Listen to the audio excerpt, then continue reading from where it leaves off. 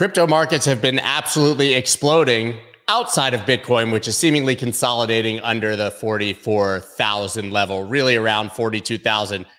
Not a surprise now that things are a little bit boring as we wrap up the year, but we are coming into 2024 and there are a ton of positive catalyst tailwinds, specifically for Bitcoin, but potentially even for other markets. Now, we don't right now have our favorite bear with us, Mike McGlone. So this might have a more bullish kind of leaning than you would expect from a Macro Monday on a Tuesday.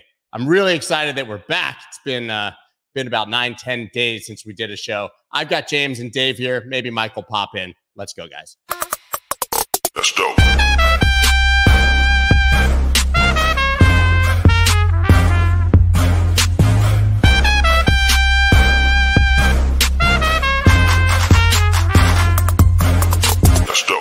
What is up, everybody? I'm Scott Melker, also known as the Wolf of Wall Street. Before we get started, please subscribe to the channel, hit that like button. That was one of my clunkier intros ever. You can tell that I'm rusty and that I've been badly falling down a mountain behind my Olympian wife for the last week.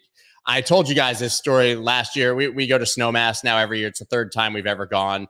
I'm pretty proficient for someone who's been on a mountain 14 times. But my wife is doing like the slalom courses down the Mogul Blacks after skiing 14 times and literally waits for me at the bottom of the mountain for 25 minutes. It's the most frustrating thing in the world. I just cannot ski with her. It's so incredibly annoying, but I'm very proud of her. It's amazing. But that's what I was doing for the last week. We were skiing with the kids. Actually, the last day I even ended up chasing my 8-year-old down the mountain, who we found out could do all the big blues and had no idea. So really an exciting week. Merry Christmas to all of you. I will say anecdotally, something that I found, I had quite a few people come up to me while we were out in Snowmass and Aspen and say, hey man, listen, I'm a fan of the show. A lot of the ski instructors watch the show. We found that out. So the first day I was there, 2 of them said, hey man, we watch every week. But what did they specifically say? 80% of them, I did a count, said, hey man, I watch Macro Monday. They know me specifically from this day and watching or listening to this show and not the rest of my content at all, which I found really astounding and really a testament to how much we've built and how quality the content is here on Mondays. Also want to welcome, I know you guys have been waiting, Misha is back.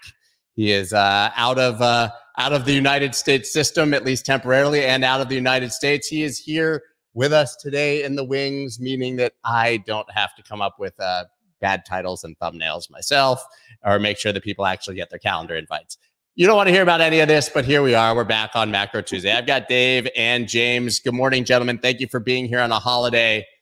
I don't even know what to do without McGlone. I was ready for him to tell us about commodities crashing, Bitcoin being a leading indicator, and we're all dead. But instead, we went with Bitcoin will pump in 2023. Yeah, well, as we get into the new year, we'll have to film our steak dinner. We're trying to figure out a good Brazilian churrascaria in Miami for the $40,000 pump. Look, Scott, $40,000 dinner, Mike. $40,000. That's a $40,000 dinner. Sorry, Mike. It won't be a $40,000 dinner. I don't have. We're going to be drinking Screaming Eagle out of our shoes. Yeah, it's going to be great. I think that the one thing that Mike would point to, because he was I read him over the weekend. He was talking about commodity prices again, and what it indicates to the economy, and the bond market's basically saying the same thing. And if in fact all you did was you looked at the bond market and you saw this ridiculous curve, it's ridiculous. I don't know, how else would you describe it, James? 3 months at 5.3, and by 2 years it's a point lower, and then it's basically flat out to 30 years. Yeah, it's bizarre. It's a broken yield curve. Let's put it that way. There's no other words for it, Scott. I have a word for it, and everyone who watches the show knows my opinion. I use the word, if this was Sesame Street, it would be, the word is, or Jeopardy, or whatever that password of the show, the word is manipulated, because obviously you can't look at this market and say that it makes any sense. It just makes no sense. The only sense it makes, Dave, is that people widely expect for rates to come down, and that 10-year is the benchmark for that, right? So they expect rates to come down next year, and the 10-year has come down further. However, when you look at the 20 and the 30-year, rates are a little bit higher. So it feels like we've got a little bit of rate premium coming back, and people are realizing, oh my God, we are going to have a deluge of bonds come to market. And now that the reverse repo is getting drained, where are they going to go on this curve? And are they going to start going out on the curve when rates come down? And how much are they going to, have to issue? So that could explain part of it. But again, that just means that we've got a system that's broken. I mean, it's clear. Yeah, go ahead, Dave. Yeah, I was just going to say, look, the budget deficit financing at this point, if they could dump the whole damn thing into the 10-year, they would at 4%. There's no doubt. No doubt. The question is, how much can they without things breaking? That's really the question. I mean, let's be clear. And look, I was the one calling for it. We missed last week, but I was the one calling for it. I kept saying that going into an election year, there's no effing way that the Federal Reserve is going to stay restrictive. They're going to at least go to neutral, if not negative, during an election year. I've been saying it all year long, and it's been my main reason why Mike and I don't agree on macro. I mean, the reality is I do agree that, we have a serious excesses that have yet to be worked out of the economy. I do agree that fiscal situations, not just in the U.S., but certainly in the U.S., are unsustainable. I agree with all of that and what he talks about. Where he and I start disagreeing is his notion of consumer, not disinflation, but deflation, which I think is a joke. I think that you can't print this much money and have deflation. What you can have is commodities. If in fact, by encouraging too much production, commodities go down. Yeah, that happens, things that are cyclical. But disinflation is not deflation. It means your rate of change upwards is slowing. And James has made this point many, many times. Some of the best threads on X have come from James's explanation of how completely screwed up that is. So, I mean, we're in a situation where trust in governments is reaching. Every time we talk about this, it reaches new low. And so that brings me back to Bitcoin in 2024, which I believe is set up to be extremely volatile for a lot of reasons. And I want to talk about some of those later. Yeah, I just want to talk about that yield curve really quick. I've showed this chart a million times. Obviously you get the uninversion of the yield curve or the normalization. Then you get the Fed pivot. So the yield curve is blue. Then you get the Fed pivot in red. It flattens out. That's sort of the pause that we're in right now. Then you generally get the stock market correction. As crazy as this is, how long we've been inverted, how deep the inversion went, we still are in that same pattern where sort of the Fed flattens out the Fed funds rate. And then maybe we get the uninversion, right? It flattens out, then you uninvert sort of at the end, right at the pivot.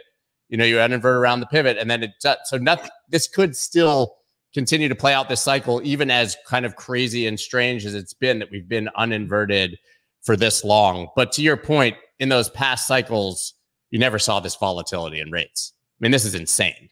Yeah. Right. Especially on a percentage basis. I mean, yeah, particularly there. But I mean, I think that what people need to understand is we are in a situation where, it's the expression that a lot of people used to use was pushing on a string. Not quite that bad because they get some juicing of the economy from it. But the truth of the matter is they're doing everything they can to juice the economy and keep, we're at relatively low unemployment. Admittedly, it's underemployment because of participation, and a lot of people are working 2 jobs. We are at the tail end of a cycle where, by monetary policy being what it is, where the wealth gap is been increasing, not necessarily income gap, but the wealth gap. There's actually some pretty good studies out there that say when you take transfer payments into account, income inequality isn't really that big of a deal. But the wealth gap is huge, and it's getting bigger because pretty much all policy prescriptions move into asset price valuations. Whether it's housing becoming unaffordable, stock markets at high multiples, it looks like it needs to correct. The question is, can it correct in a situation where all policy prescriptions are trying to goose them?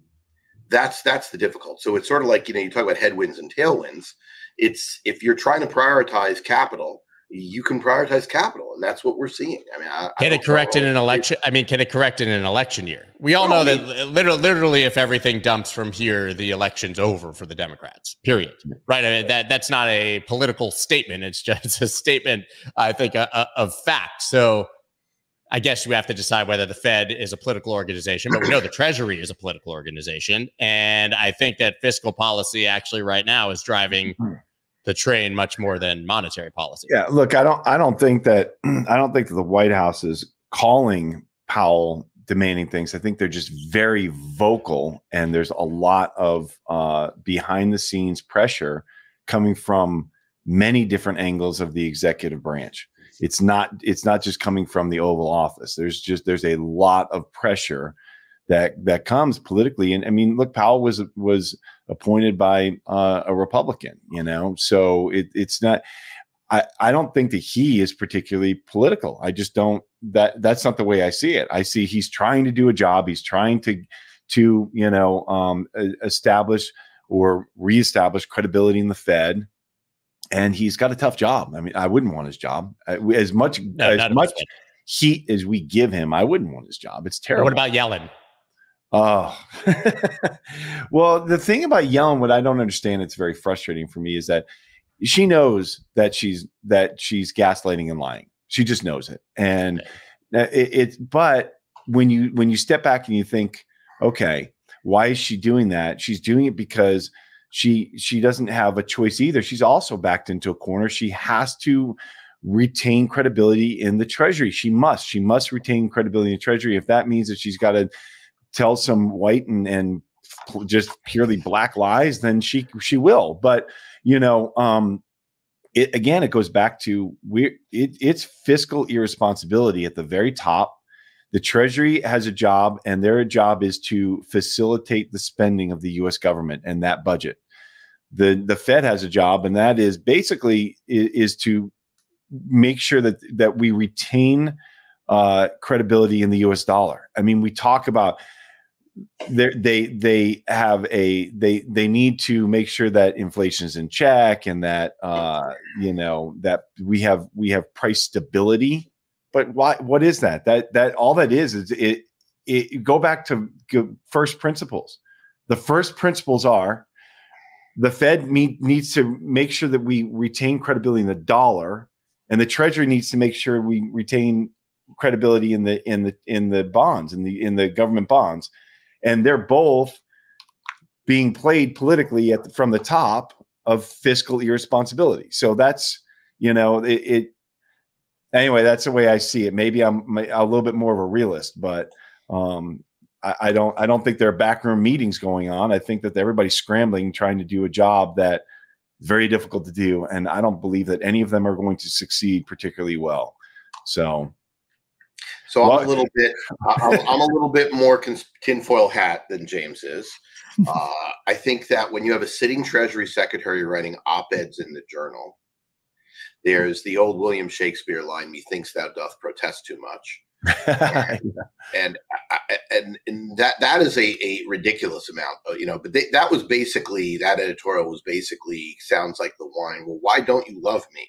I feel like this was like, it just seemed ridiculous. Yeah. Oh yeah, everything is great. You should be happy.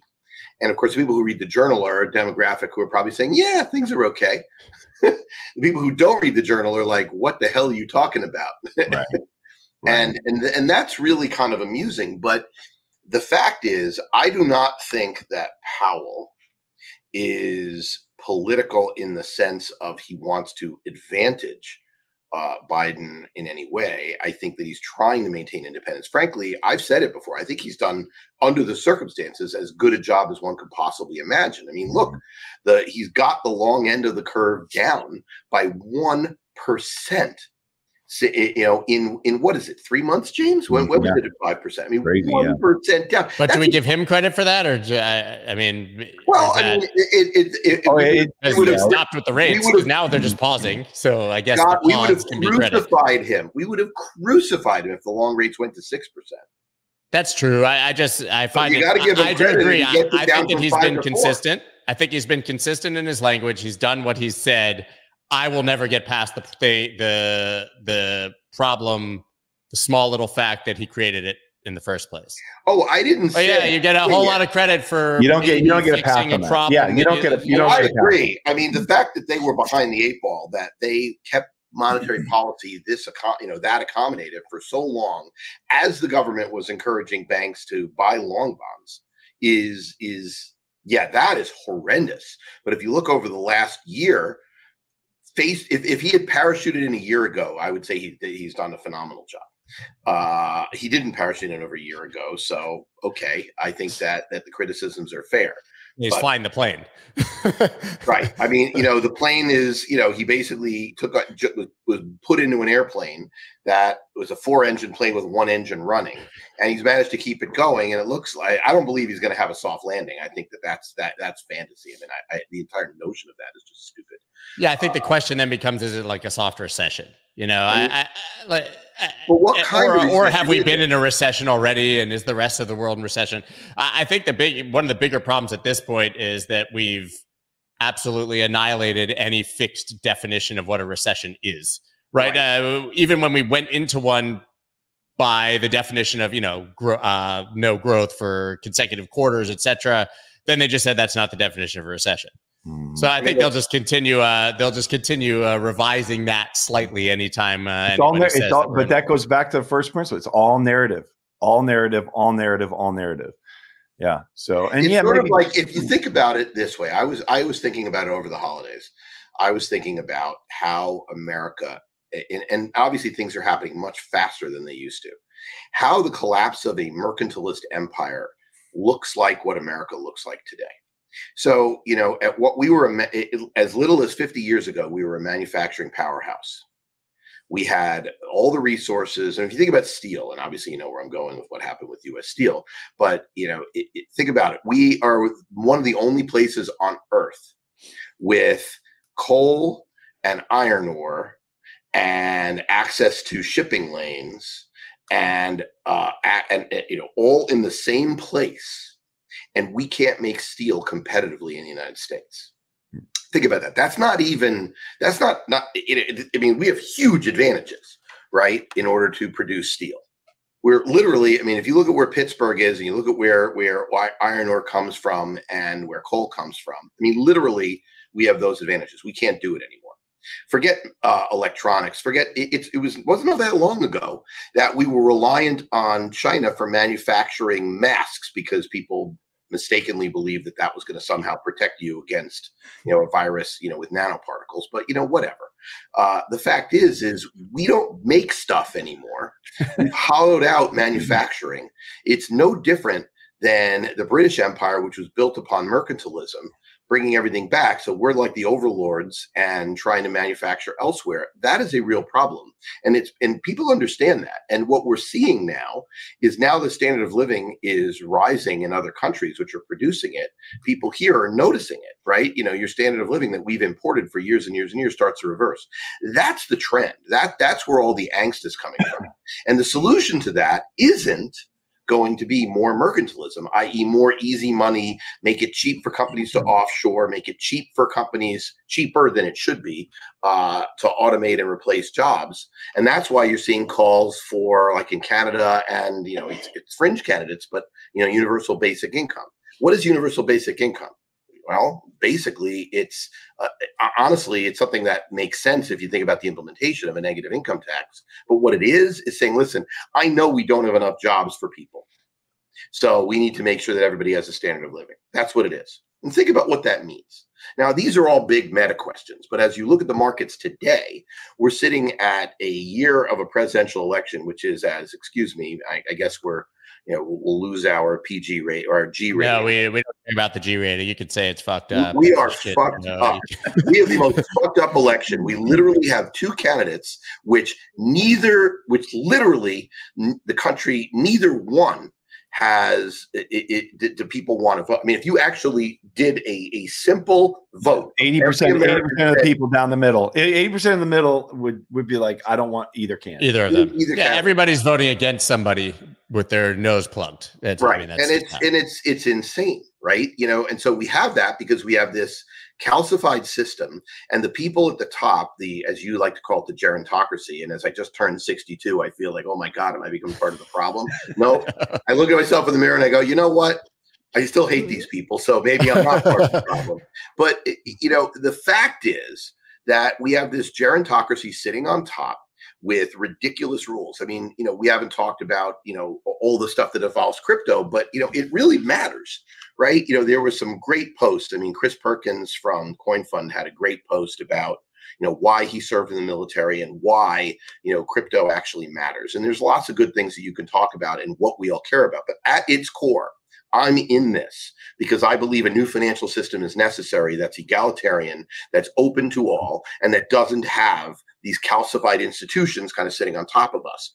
And if you want to know why am I bullish on Bitcoin and bearish on the stock market, so that I agree with Mike and a lot of what he says, I'm bullish on Bitcoin because I think this cycle is the one where it breaks, where that starts to dawn on more than just us fringe lunatic tinfoil hat types.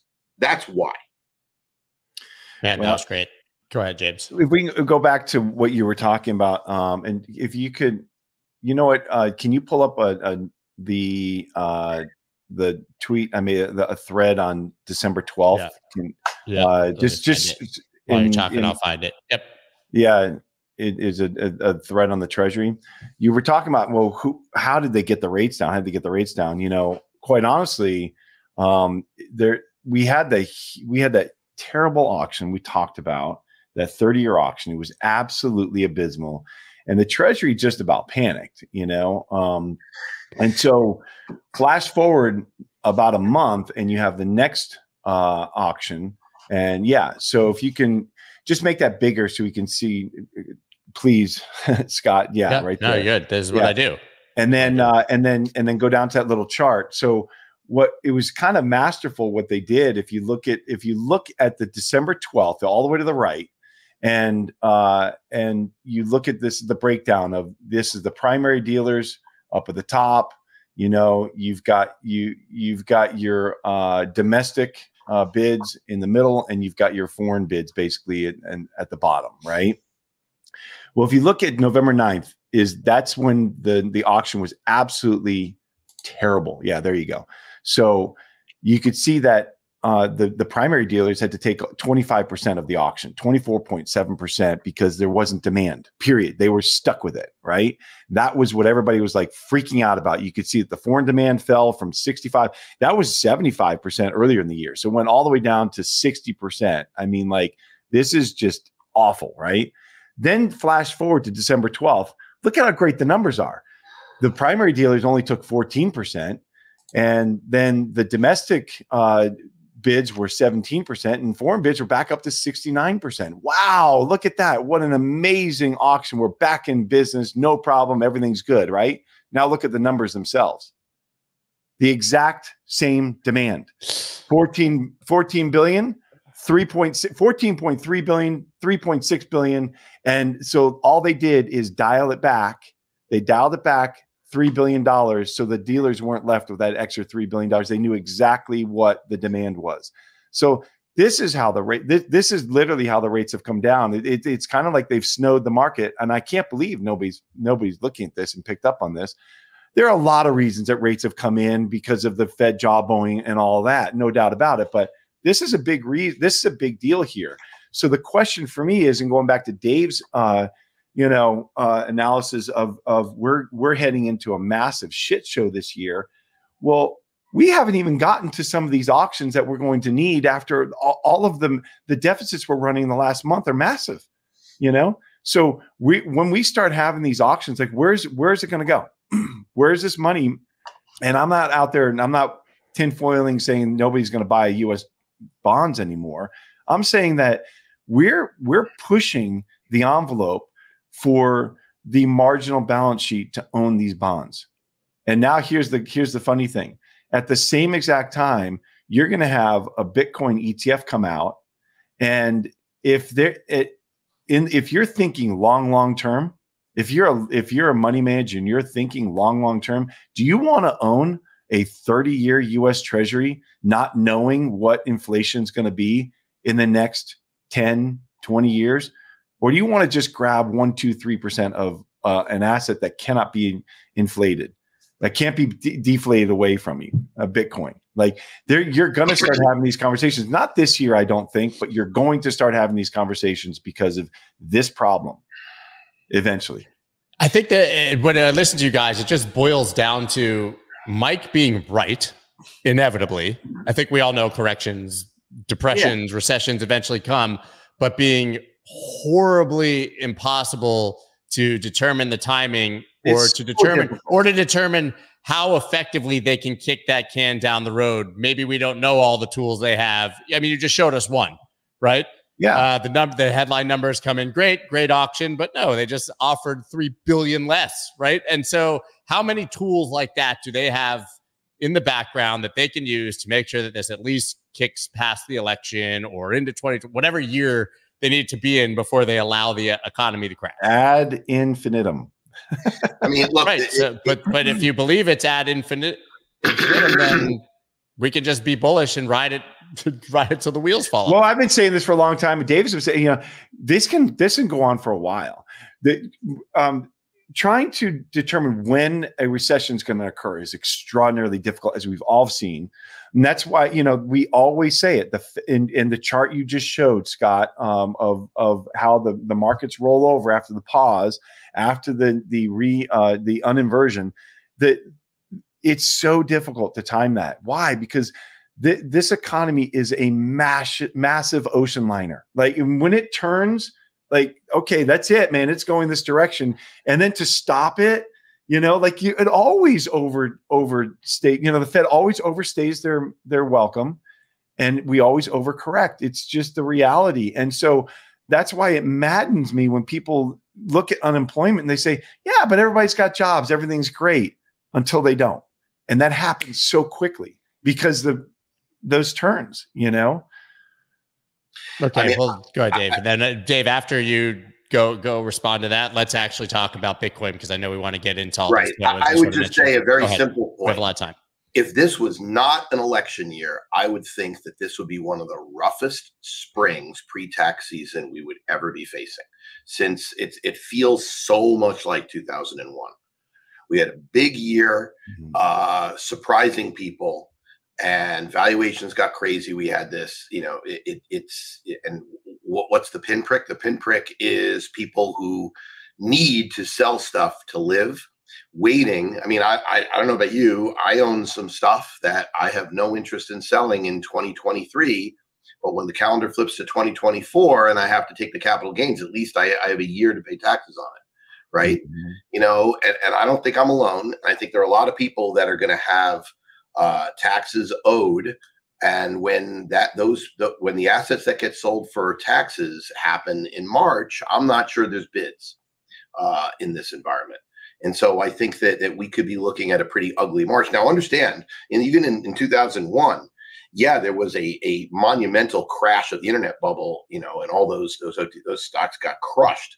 But then it rallied in the summer right back to it before it started sliding into ignominy. I mean, I'm just saying that there's a setup here that doesn't look particularly good. But being an election year and being what I've said, I just don't see. I think the plunge protection team, the PPT, and for those not old enough to know what that is, you can Google it. But basically, it's the theory that the Fed, the Treasury, and the big banks don't allow more than a 20-some-odd% correction before they go in and start buying S&Ps, and don't tell you that they're doing it in order to arrest the downside movement. So whether or not that's true or not is one of the great debates. It's sort of like the whether or not gold is manipulated down debate. Right. A lot of people will say that. Anyway, my point here is it's kind of an ugly setup where we've been having this rally and the underlying stuff has been fundamentals. If you think of it as a metaphor, it's like a bridge and the pins are getting knocked out, but the bridge is still there. And everything's just priced to perfection. I mean, it's just, like if you have any hiccup, like, God, how many times have we seen this, Dave, where you're just like, well, the whole herd is heading this direction, and it just doesn't. it feels something just feels off, and of course we can point to these different things. Who knows what happens and what the event is, but we don't get through these years. Forget about and we have this election, this just shit show of an election.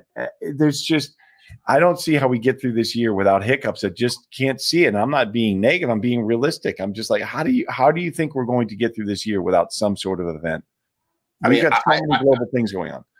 But on the other hand, I just want to be clear. I mean, the basic economic indicators are all still quite healthy. I mean, I haven't talked about it in a while, but my favorite one was the Baltic Dry Index, which in December went nuts. I mean, literally nuts. It was trading around between 1,000 and 1,200 most of the year. Coming into the fall, it kind of got to 2,000, then came back to 1,500. It went up to 3,500. I mean, the volatility, and this is how much shipping you have. I mean, it's friggin' nuts. Yeah, well, then that goes back to the saying that we take the market takes the escalator up and the elevator down, right? Yeah. And so, but maybe one of the big things I think that everybody underestimates just how much liquidity is not just out there and was pumped into the markets, but how it's still leaking into the markets. And so that liquidity is allowing for a much softer landing in reality. But I still do. I cannot get past the fact that we just don't have soft landings. It's extraordinarily different. So it's just how much is that liquidity going to hold up the market before we start seeing that turn of events where you have those just a kind of acceleration of bankruptcies and layoffs and margin pressures. So if you take it back to Bitcoin, and we do need to talk about that, it really is fascinating. It really is fascinating because Bitcoin is not a U.S. phenomena, has never been a U.S. phenomena, but is about to become more of a U.S. phenomena. And that's kind of what's going on here, right? There are the percentage of, quote, the smart money in Bitcoin in the U.S. as opposed to the rest of the world is the highest. Because there are just very few people. I mean, think about it. We know, what are there, 19 million Bitcoin in circulation, 40 some odd millionaires in the world. Do the math. It's like it's not widely held among people who have wealth.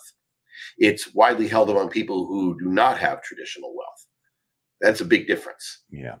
It's a huge difference, and it's a grassroots movement that's moving upwards, and so they don't need it.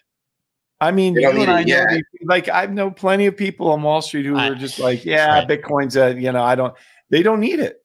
They quite honestly, and that's the problem. Well, that's not the problem. That's the challenge for Bitcoin, and that's why this year is going to be so important, because suddenly it's going to be on their radar as something they cannot ignore anymore.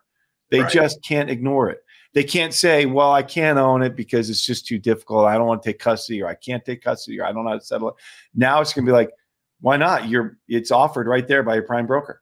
Or I want it in my 401k. I wonder if that solves that option in my 401k. Why can't I have that? Yeah. Yeah. I guess my question there is, does what you just described actually solve for that demand? If they're dismissive of it and they say, I don't need it, do they even care that they get an ETF and it makes it easier? I think they will eventually. But that does make me question slightly the initial demand. Like we know that this is going to give everyone in America the tool to get exposure. No, right? And the question is, will they care? Would they have not found a way already? I do not think that we get the approval and Bitcoin goes to $120,000 the next day. That's not the way it's going to happen. No. I do believe that it's kind of it's. I don't know if you saw that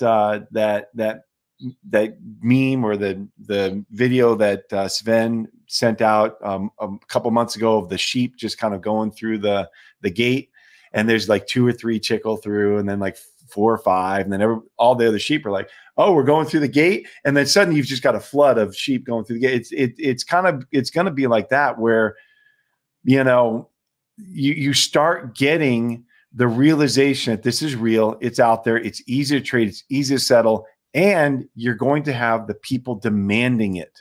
You're going to have employees demanding that it's on their sheet as something that they can check off for their 401k. They want to be able to put this in there, and just even a little bit, just 1%. Just let me put a little bit in there. That's going to happen. And then you're going to have RIAs. Thousands and thousands and thousands of RIAs are going to be like, well, my investors have been asking for this, and now I have a way to get them in this. It's so easy to just now I have a way to make some fees getting them into this. Yeah, well, that too. Yeah, that too. Absolutely, 100%. Nothing wrong with that. I think, but right, they have a fiduciary duty. They can't tell their clients to go to Coinbase. I mean, they just can't. But I do think it's more about what they can make money advising, and if they can make money advising it now, that's going to be huge. By the way, tomorrow is 2 weeks until the D-Day, I guess, for these ETF approvals on January 10th. So we're getting very close. Let's talk about two things. First, I want to answer a question that one of your subscribers asked on X this morning. They said, "Well, why is it that Bitcoin has been stuck, in this trading range?" And that's an easy answer. And we've seen this easy answer multiple times. And I've talked about, you talk about markets. Now, I always hate oversimplifying, but let's oversimplify just to make it simple. I like oversimplifying. So at the end of the day, in market cycles, you have long-term buyers, and in up cycles, you have long-term buyers, which causes grinding upwards, and you have blow-off speculators, and the speculators are the hot money. And the speculators get impatient very quickly.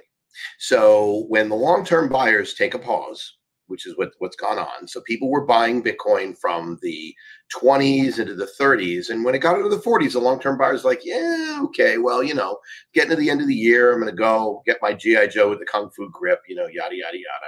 And I'm kind of done here, and we'll wait. We're positioned for, because anyone who was the smart money accumulators knew that there's been no new news on the Bitcoin ETF saga. Everyone kind of knew it was there. So at this point, the approval is priced in, not the ultimate reaction to the approval. Not the demand. Not the demand. Correct. People don't know what the timing will be. And we're going to talk about that in a bit.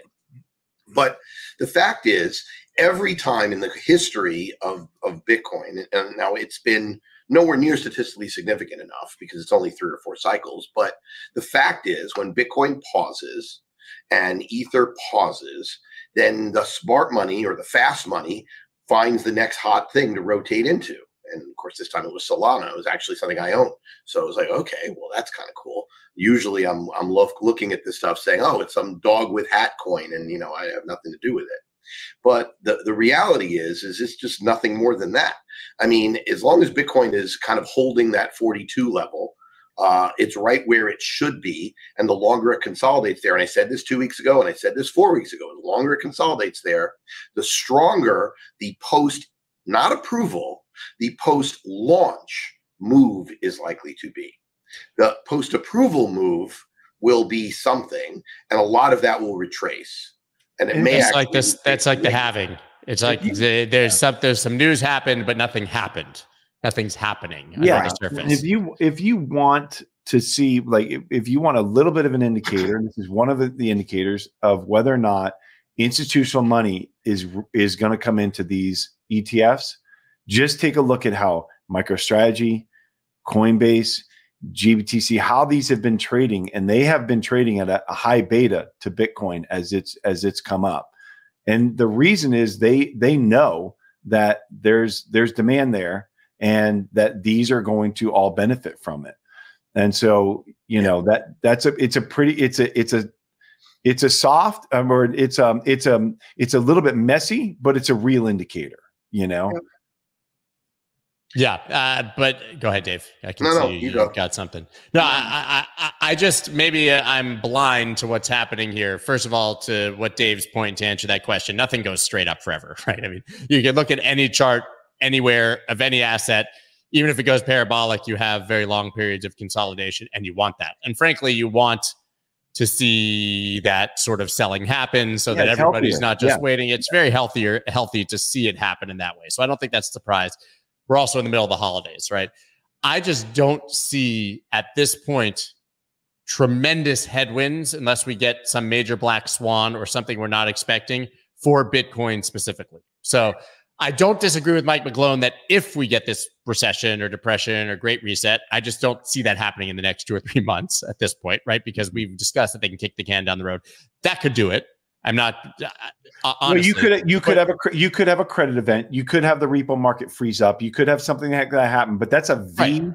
That's a V sell off and recovery. That's so exactly. So then that's a dip to buy, in my opinion. Absolutely. But if you're looking at an election year, the 4-year cycle in crypto, the halving, the ETF approval, the 4-year cycle in everything that I discussed with Raoul Pal, repricing the debt, all these things, it just seems, and I hate to be like this, but it just seems like there's not many obvious things that should send Bitcoin back to lows or a massive 80% correction. It just seems like time for this thing to slowly grind up, and Max Payne might be in that direction. Maybe I'm missing something. No, I think that people, everyone keeps saying that, and that always makes me nervous, right? When that happens, except for me too. Fact, it makes me nervous, except when you actually ask people, that's what people are talking about. Look what people are doing. There are a lot of people out there, I mean, lots, who are like, this rally is terrible. It's going to be a sell the news event, and maybe it will. They sell the news event because people don't truly understand. Approval doesn't mean they go live. I mean, the curveball the SEC threw people, and this needs to be discussed, the curveball of cash creation versus. Oh yeah, we need to clarify that for people. It's not great. I mean, even Matt Hogan came on. He's from Bitwise, so I guess he's talking his book, and he said, "Listen, any approval is a win. Any approval is good, but it is a very big difference." Right. So let me explain the difference to your. I go back with ETFs a long way. For people who want to understand my history, I used to be in program trading for years and years and years, and actually, the second patent granted in ETFs was for something called OPALs, optimized portfolios as listed securities. Back. You can look it up. It's a long time ago, but I invented the trading methodology for that. So 1927. No, it's not that far. Yeah, I remember it. I was doing the Charleston in a club, drinking my illegal alcohol, and Dave was creating automated trading systems. If I was a Highlander, but you don't see me pulling a sword out of my back. And go ahead, old man. In any case, so the old guy's going to tell you. So look, the fact of the matter is almost every ETF out there has the following players. They have the issuer, which is the fund. Sometimes they have an advisor, but whatever. They have a custodian who holds the assets. And then the issuer qualifies and accepts some number of what's called authorized participants. Those authorized participants are generally Morgan Stanley, Goldman Sachs, Jane Street, Citadel, etc. Large financial firms, mostly market makers who have program desks who can buy all the stock that they need for stock ETFs, or have a line on the bonds, or have a line on the commodities. But back up, Dave, just identify each of those pieces for people. BlackRock is, and Coinbase. Yeah. Right. So BlackRock is a fund issuer, and they do their own advice, but because there's no advice in the case of Bitcoin, it's one thing. Most ETFs have indexes, but if it's gold or if it's Bitcoin, it's one thing. Coinbase is the qualified custodian for BlackRock. Fidelity is their own custodian, although it's a different part of the organization, et cetera, et cetera. And you can go through all of the applications, who's involved. Now, in some of the cases, such as with 21 Shares and ARK is an issuer. 21 Shares understands the trading side of it. Obviously, where Galaxy is involved, they understand the trading side of it. You get that. The fact is, in general, in ETFs, the authorized participants are the ones who will acquire Bitcoin or acquire the underlying asset, deliver them to the issuer, and get units. So let's be specific. Let's talk about the Bitcoin ETF. Let's just say, for a simple argument, that the size to create a unit of an ETF is 100 Bitcoin, probably around the right size. It's generally between $3 and $5 million worth of stuff. And then you get a bunch of shares. So let's just say they wanted the price to be around 44 bucks. So the issuer says, hand me 100 Bitcoin and I will give you 100,000 shares. The amount of Bitcoin, if it was in kind, that's all they have to say. Say, you give me 100 Bitcoin at any time of the day where I'm open, and for a fee, I will hand you 100,000 ETF shares. That would be in-kind delivery, easy peasy, lemon squeezy. It's up to the market makers to figure out that what's going on. So they're going to make bids and offers in the market all day long, and to the extent that the ETF has a lot of buying and they need to create more, well, they go create a block of it at 100,000, and it could trade at a spread to that net asset value of Bitcoin based upon the difficulty and the risk in having to buy 100 Bitcoin at a time, as opposed to an order for 100 or 200 or 500 shares out of the 100,000. So that difference is generally called the arbitrage channel. And at all times, you could deliver 100 Bitcoin and get the ETF, or you could deliver 100,000 ETF shares and get 100 Bitcoin. Now, yes, there's sometimes a little bit of cash involved, but more or less, you have that all day long. And that's why it's different than GBTC, which can trade at a premium or discount all day long. So what did the SEC do? Well, the SEC, and the reason they did it is obvious. I wish it weren't, but it's true. It's that most of the broker dealers who are also authorized participants are not allowed, literally not allowed, to trade Bitcoin as a commodity in their broker. In fact, if you look, that's why Robinhood has a separate affiliate that allows people to trade Bitcoin with. Fidelity does it through a separate affiliate, etc. It's a completely separate unit. The Fidelity crypto unit is completely separate. That's right. So I went through this with working with them about being a prime broker for the Bitcoin Opportunity Fund. It's completely separate. Right. They barely even talk. So the SEC doesn't let the broker dealer touch Bitcoin. So they said, well, wait a minute. If authorized participants have to deliver 100 Bitcoin, they're going to have to buy it. We don't want to let them buy it. Now, one could argue, and Hester Peirce has been quite vocal on this point as to why this is idiotic policy. And frankly, I personally had conversations with Robert Cook, who runs FINRA, who kind of privately admits that it would be better if broker-dealers could be involved. But we'll table that for a second.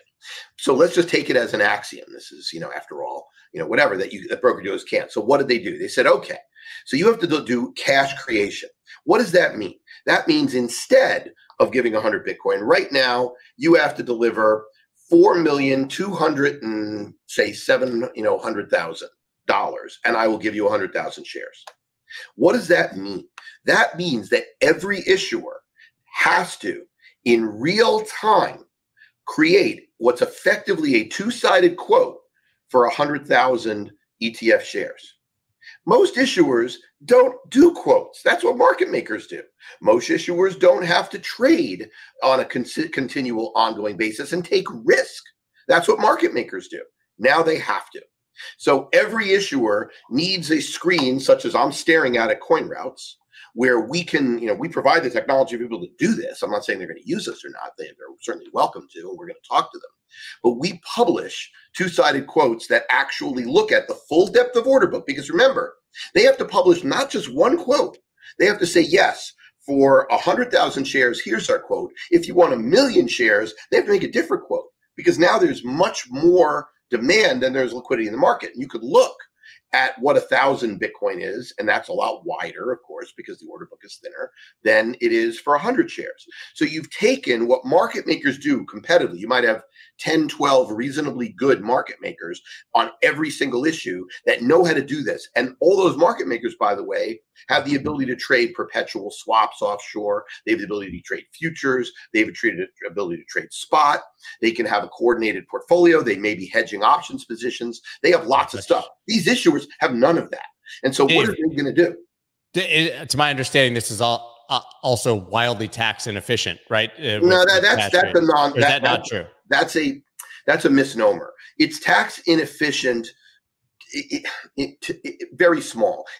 Basically, these things are set up as what's called grantor trusts. So the existing holders don't get impacted by this. Right. Okay. It's only the people who are buying and selling it. So that's kind of a red herring. But the simple fact that we've taken 10 issuers who have literally have always outsourced this function, they now have to outsource it. So what are they going to do? Well, they're going to take in market makers' feeds and try to aggregate those together. But now understand something. Instead of the market maker who gets the trade, you have an extra mouth to feed. By definition, it's going to be more expensive. So we're forcing the issuers to be traders. We're forcing the issuers to be traders. That's what you're doing. And so you're market makers. You're forcing them to be market makers. So what's the risk then to retail or to the person who's buying this ETF who doesn't understand that now issue? It's none, right? Slightly wider spreads. Wider spread. And slightly less performance on some.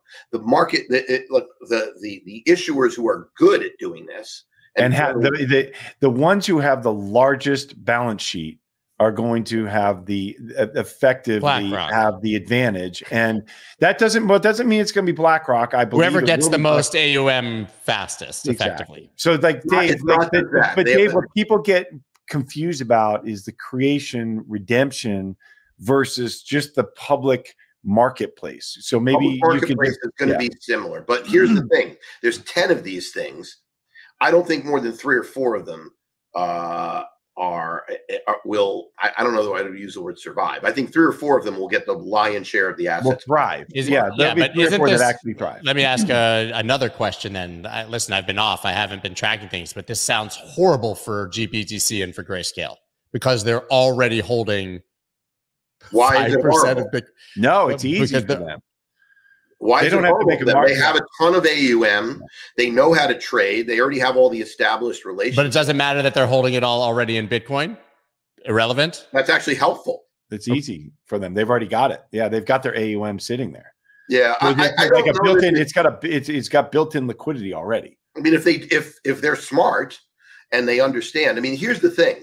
In the short run, it isn't going to matter. In the long run, the firms that are better, and there's 2 pieces of it. If you think of it this way, if you quote wider, that means market makers, that means the spread of your underlying is going to be wider, okay? And that makes people less happy to buy or sell it. They'll pick the ones that have tighter spreads. Because remember, everyone's buying these in brokerage accounts that they pay no commissions on if they're retail, or if they're institutions, they're paying very low. So the spread matters in terms of attracting assets. But here's the rub. If you quote tightly, and let's say you think you can buy at 42,613, which is where it's trading right now, and you end up buying at 42.8, now your fund is that's a performance drag, right? That comes from performance of the fund. So if you quote wide, you don't incentivize as much assets in. If you trade better. So let's say you quote what you trade underneath it, your fund is going to have better performance because you're going to do this. Now, here's a not dirty little secret, but here's a piece of financial history. There were 2 firms that realized when they were index funds that an index funds, for those who don't know this, like say an S&P index fund gets priced, in real time, et cetera. But, when there's index change events and things go in and out, the closing price matters, right? Because that's when it goes into the index. Vanguard, through a guy named Gus Sauter, figured out he could make trading into a profit center. He could make the fund outperform the S&P so that when he takes his fees off, if his outperformance is bigger than his fees, then it's going to outperform. There's a reason Vanguard became the largest mutual fund on the planet, because they were able to goose their performance. Trading matters for long-term performance. It will not matter very much for the first year. Marketing will dominate and AUM will dominate. Trading, and we're going to have 12 to 14 companies. We already have Bitwise running the most interesting man in the world with Bitcoin cufflinks, right? I'm sure you guys all saw the commercial, but if you didn't, basically marketing. There you go. Marketing. I love it. Yeah, marketing the Bitcoin ETF. I don't think we've ever seen a marketing campaign effectively for an asset hitting the mainstream at once, like we're about to see for this, assuming the approval. So everything we're talking about this cash stuff it's going to create dispersion among issuers, but that will not play out or be very relevant for the it doesn't create paper Bitcoin. It doesn't create more opportunity for what we call rehypothecation. Like that has nothing to do with it. It's what Dave just walked through. It's just that's all it is. Exactly right. Understand that everyone talks about the paper Bitcoin, the futures, the CME futures, that is paper Bitcoin. That's right. That settles in cash. You could short it, etc. Now, the reality is, when I've been looking at this, I mean, you're talking about you're basically looking at a $500 premium to January from December. It's not very much relative to previous rolls, but when you want to see shorting of Bitcoin, the futures that premium goes lower, lower, lower. It could even go negative, and there's nothing stopping that. We just haven't seen that in this particular round. Yeah. So it's much ado about nothing to the individual. It is much ado about something to the issuers, and in the long run will matter to the issuers. That's really the point.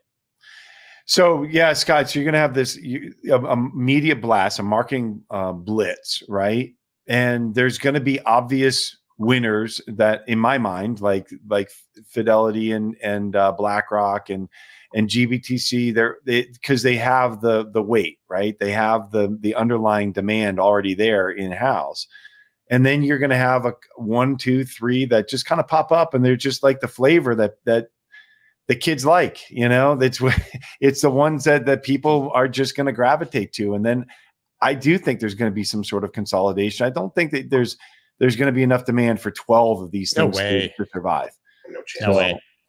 No way. And I'll be sad. I love all the guests we've had from all of these companies and everybody who's trying. I'm an investor in Valkyrie, as I've said, but I would be very surprised if BlackRock and Fidelity don't grab the bulk of the AUM. And if we don't eventually see Vanguard come in, right? Even though they've been dismissive of it, I think if they see a successful project, successful launches here and a ton of AUM, that they'll come in as well. I know we're coming to the end. My wife right here is saying, "Hi guys, kids are here too." See guys, my 8-year-old, and Emmy just texted me. She said, our daughter is watching. She said, "Why isn't Daddy talking more?" And I said, "Because she doesn't know Dave." But hi, Max and Miles. Because Dave has a microphone. Dave has a microphone. That's why. Because Daddy, like you guys, like an 8-year-old and a 4-year-old, trying to make sense of Bitcoin ETF. I'm just here to learn. No, but listen, for your kids who are watching, Scott has the ultimate power with the mute button. He can mute Dave and me all day long. That's right. I can make people quiet anytime I want, but I can make myself. See, I just went away right there when I did that. And now I see people, hi, Emmy, congrats on beating Scott down the mountain. Yeah, Emmy, if you weren't watching at the beginning, Max, you as well. I talked about how both of you guys were much better skiers than me. I mean, my 8-year-old, we thought that she was just doing the little greens in the class. And the last day she says, "I want to go down the big stuff." And we said, okay. And she went to the top of the mountain and did the hard blues all the way down the mountain. Absolutely incredible. Kids are amazing. Their dads, maybe not so much.